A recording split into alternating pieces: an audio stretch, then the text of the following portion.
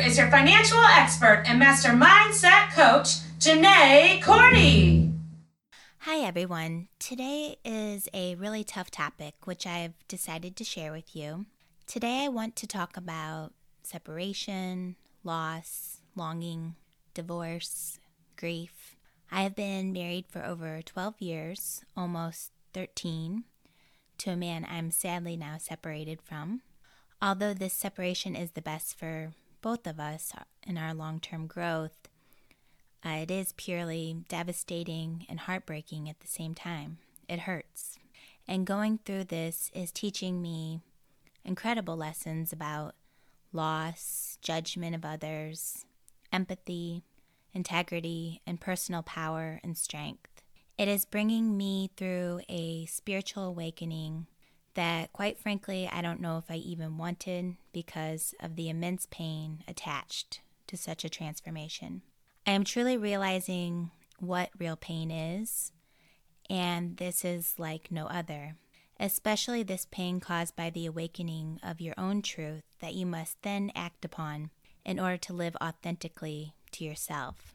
The truth freaking hurts, and once you know your own truth, not anyone else's, your own, you have a horrible decision that you then must make. The decision becomes to ignore your truth and live in an illusion, to just put the blinders back on and hope for the best, or to live in your truth, which often means disappointing and hurting others, as well as going through the extreme pain of acting and then living in your new truth. Do you continue to live someone else's truth, or do you live your own? And that becomes the question. I recently made the decision to live in my own truth, and I'm telling you, it absolutely sucks right now. It really does. I'm not going to sugarcoat it. It sucks. It sucks to be judged by people who you love. It sucks to disappoint others. It sucks to realize what you thought was once is now no more. It sucks to have dreams and expectations shattered by your own doing. It all just sucks. Pure and simple. And to the people who this message is intended, you already know that it sucks. And I decided to take on this painful topic, not to tell you how much it sucks, but you can trust me on that one, but rather to share the painful lessons I've learned so far so I can maybe help those who need to hear it. I also chose to do this brief podcast for no other reason than to let people who are experiencing this painful event know that you are not alone, because I feel like we are in this together, hand in hand, even if we've never met or never talked. And sometimes you just need understanding from another human being, and we all need that connection, and we all need hope that there are brighter days ahead, especially at this time of year with the holidays and the new year upon us. So here's my messages of hope to those who need it most, and that 100% includes myself right now. I am reminding myself of these lessons continuously right now. Lesson number 1, let go of control. We cannot control everything. Sometimes we have to let go and let God. And if you are not a believer in God, there is still a valuable lesson for you in letting go of what no longer is good for your growth in your life. And this includes letting go of resentment, anger, and blame for yourself and for the other people involved. Lesson number 2, non-judgment. None of us are in a position to judge the decisions of other human beings. If you believe people are doing their best with what they have available to them in that moment, then who are you to judge? We do not know until we've walked in another person's shoes what they are experiencing or why they've made the decisions that they've made. So be slow to judge others. You wouldn't like to be judged, so give the same respect. Show empathy to others, not judgment. Lesson number 3, love. You can love someone and still let go and walk away. That doesn't mean you have to take your love with you. Hate is never beautiful in any form or fashion, and stay beautiful to who you are. Take the high road instead of the easy one and keep loving. Lesson number 4, accountability. It's easy to remember the difficult times and the struggles and then resent or blame another person for that. That is easy to do. It is easy to say your fault because that removes the burden off of us. However, I'm learning I have to recognize my part and hold myself accountable for the mistakes I made along the way too. This isn't fun in any way, but taking accountability is the only way to learn the lessons meant for us to learn from the experience. What lessons we don't learn are bound to repeat until we do learn them. So learn the intended lessons quick and learn them thoroughly. Gratitude, lesson number 5. I'm grateful for my marriage. I'm grateful for the man I knew and still know as my friend. I'm grateful forever that he taught me how to love and trust at a time in my life that I never thought that was even a possibility. I'm grateful that he showed me that there are men out there who will protect their family at any cost, even to the point of giving their own lives, which I believe wholeheartedly he would do without a second thought. I have gratitude for these things and more.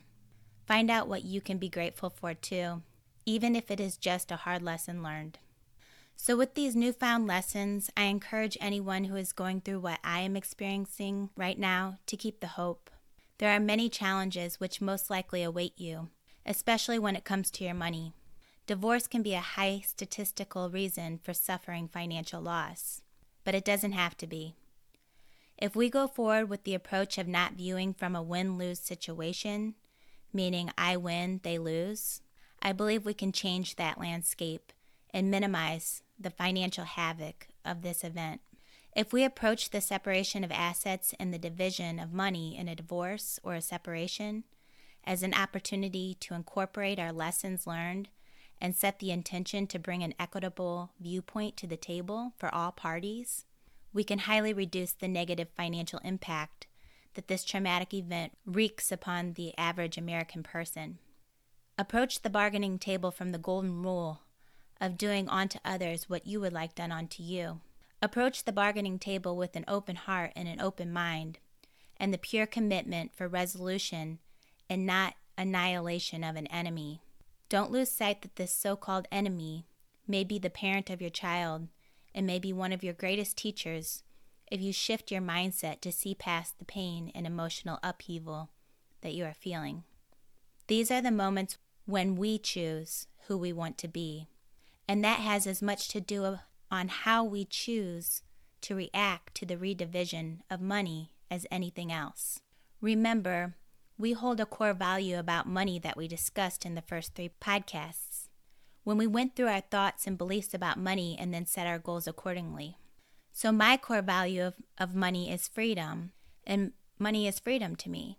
So I know it will feel like my very freedom is being threatened, and it is up to me to remind myself that we can both win if we don't react from a place of that fear. I advise seeking the counsel of a mediator to assist both parties with peaceful and fair negotiation when the time comes to divide your financial interests. This will help keep things calm and keep things moving fairly and forward. It's important that through this trial and tribulation to remember who you are, and remember no amount of money is worth sacrificing your values and your beliefs. There is a time for destruction in order for construction. Building is what we do.